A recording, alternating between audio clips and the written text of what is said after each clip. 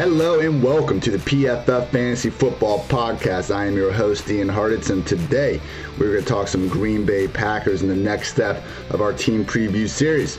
We already had the AFC North knocked down, and moving forward, we'll be going through the NFC North on our way through going through every single football team before week one of the 2020 season. So without further ado, your 2020 Green Bay Packers Fantasy Football Preview.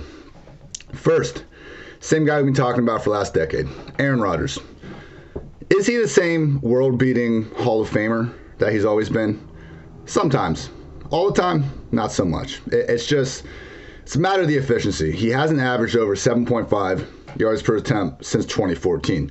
He's never thrown interceptions. He still makes a couple throws a game that you realize that no one else on this world can make. I mean, that touchdown he had against the Chiefs to Jamal Williams, I believe, where, I don't know about you people, but I literally looked away because I thought the guy was throwing the ball out of bounds. And he was throwing it out of bounds, but in the 1-2 square foot area on the field where his guy could actually make the catch. So we still see the glimpses for sure, but in terms of fantasy land, it's just hard to really get on board at this point and pay that usual premium that we have to do for Aaron Rodgers, at least in our home leagues with our friends. Maybe if you're out here in a best ball draft, higher stakes, we're getting a more reasonable price tag. But I think people still just look at Rodgers as this locked-in QB1. And while he was QB9 last season, QB14 in fantasy points per game, he only had 4 games with at least 20 fantasy points. I mean, that tied his career low, but the career lows were from seasons where he only played 7 and 9 games. Truly just not good from a fantasy perspective. He was a full fantasy point under his previous worst season. Career low 11 rushing yards per game. I mean, this is a guy that almost led the Packers. I believe it was 2015 was that year. He almost led them in rushing. That used to be a huge part of his fantasy appeal. It's just not there anymore, guys. And, the Jordan Love pick, I think they would have been better served using it on the receiver. But, it makes sense with what the franchise has done in the past. I mean, the Packers drafted Rodgers in 2005 when Brett Favre was entering his 15th season and 36 years old. 2020 will be Rodgers' 16th season, and he's 36 years old. So, Aaron Rodgers, I'm not paying a premium for him. I'm not counting the guy out. Again, he's not washed, but when your offense doesn't really take many steps to improve your supporting cast, and we just haven't seen that same, 16-game eliteness in recent seasons, I will mostly be selling Aaron Rodgers in 2020. Moving on to the backfield, and I want to start off with a quote from the Packers head coach, Matt LaFleur himself, because who else is going to decide playing time more so than Mr. LaFleur? So this was him before the draft. I think the RB position is one of the tougher positions to play in terms of physicality, and I think you always need multiple guys to get to that finish line. Certainly, we'd like to play one more game than we did last season, and we're going to need not only those 2 guys, but I do think we're going to need a 3rd guy to put into that mix moving forward.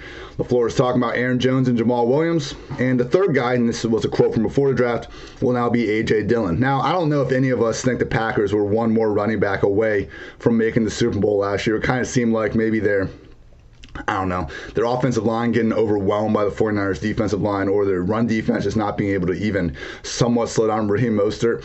I call those a little more important than getting a 3rd running back, but I digress. So we're not going to go there.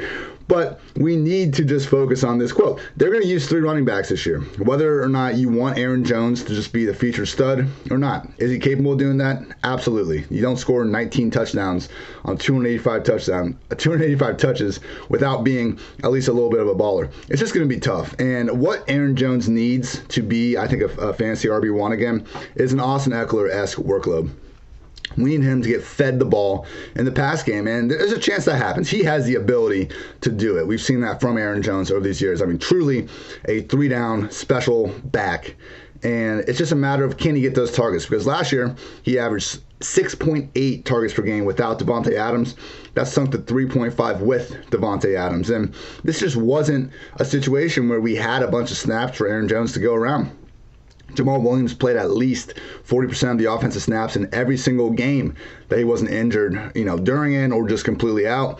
And you don't draft A.J. Dillon, who's 6 feet, 247 pounds, like a lower middle class man's Derrick Henry. He's got 4.5 speed. This guy is going to get 10 carries on early downs sooner rather than later. You don't draft running backs in the 2nd round just to sit them on the bench. The Packers have talked about wanting to run the ball more. Jones needs to pretty much moonlight as their number 2 receiver, I think, to cash in on this top 10 fantasy hype he's getting, and he can do it. Again, last year, he had 1 game where he played more than 6 snaps in the slot or out wide. He had 7 catches, 159 yards, 2 touchdowns against the Kansas City Chiefs. Took a, sluggo, just roasted Anthony Hitchens for a long score, took a screen a long way. Dude is so dangerous in open field. It would make sense if they use him more as a receiver this year, particularly considering the lack of investments they made in their wide receiver and tight end room during the offseason, but tough to assume rational coaching in Green Bay. Now the wide receiver room, it's Davante Adams and it's everyone else, and Adams needs to be treated as anyone's idea of, the highest end wide receiver 1. I mean, last 4 years in PPR points per game, we've seen him finish wide receiver 10, wide receiver 9, wide receiver 1, and wide receiver 6 most recently. I know he's only surpassed 1,000 yards once, but he's only played 16 games twice. Focus on touchdowns, everyone. I don't like these arbitrary kind of yardage milestones we throw around all these times. Football is about winning points. Davante Adams finds the end zone better than just about anyone. And he gets chances to do so more than just about anyone. I mean, he was first in targets per game in 2018, second behind only Michael Thomas last year. There's a real chance that we see Adams finish as fantasy's wide receiver 1 in 2020, and his target total might just start with a 2 when it's all said and done. After him, Allen Lazard is the prime candidate to be that number 2 receiver. Look, he's 6'3", 225 with 4.5 speed. He had some blow performances last year. Now, they were against the Giants and Lions pretty much, so didn't see him really pass along much of a floor. But, the things you hear from Rodgers, hey, Rodgers invited Lazard to Thanksgiving. Rodgers likes Lazard. Rodgers, complimented his attendance in voluntary meetings. I might have made up that last one, but, it's a bunch of things about Lazard and Rodgers that Rodgers just seems to like, which, hey, I'm not even saying that's a bad thing. I would much rather a quarterback like the wide receiver, but I think, expecting Lazard to be this true game breaker, probably asking a little much. Can he be a competent receiver here? Absolutely, but don't underestimate the chances of Devin Funchess coming in here and taking that number 2 job. First of all, the tight end jokes you're thinking about are rude and incorrect. I don't want to hear them.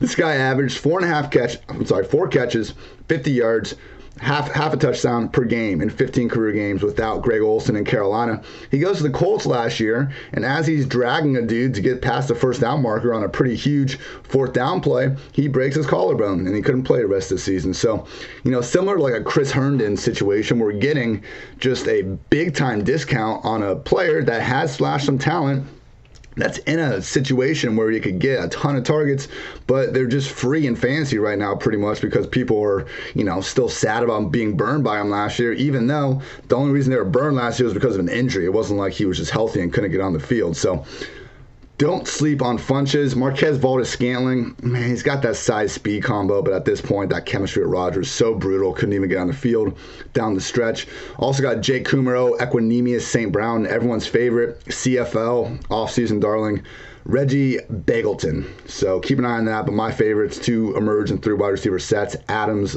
Lazard, and Funchess. At tight end, we got Jay Sternberger earning some, late round sleeper appeal, which, hey, it's fine. Again, him, Lazard, Funchess, these guys are so cheap, you might as well take darts on them. And Sternberger, 6'4", 251 pounds with some actual seam stretching ability.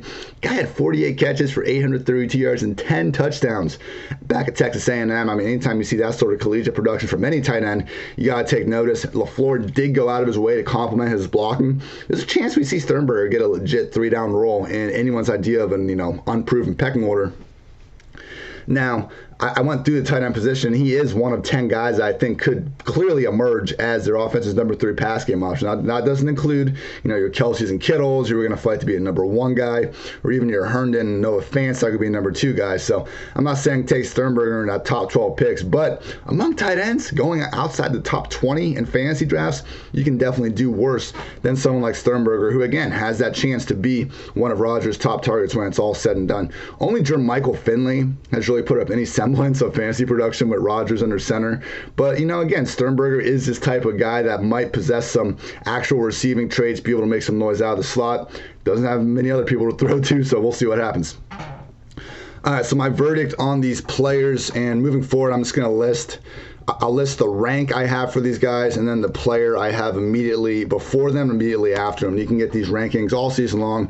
PFF.com, use code FANTASY40, get 40% off my ranks and a bunch of other cool stuff. So Aaron Rodgers, I have as a QB 16. Again, he was QB 14 in fantasy points per game last year. This really shouldn't be that egregious of a ranking. I have him one ranking behind Matt Ryan, one spot ahead of Jared Goff.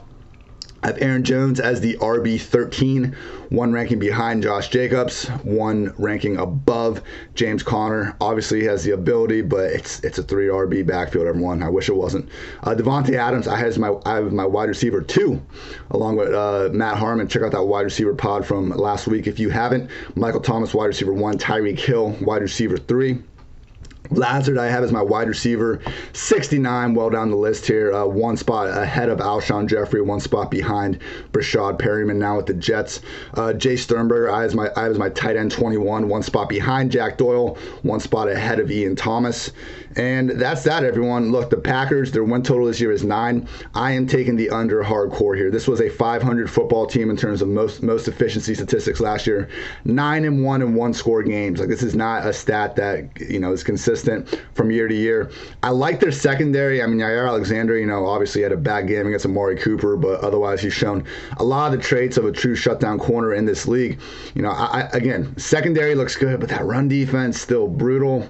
And, you look on the offense, and there's just no offseason additions other than A.J. Dillon, who might be a monster, but come on. The fact they couldn't get Rodgers another receiver, too concerning for me. I got the under. I'm not really going out of my way to get these Packers fantasy assets this year with the exception of Devontae Adams. So thank you all for listening. I'm Ian Hartitz. This was the Green Bay Packers fantasy football team preview. Until next time, take care, everyone.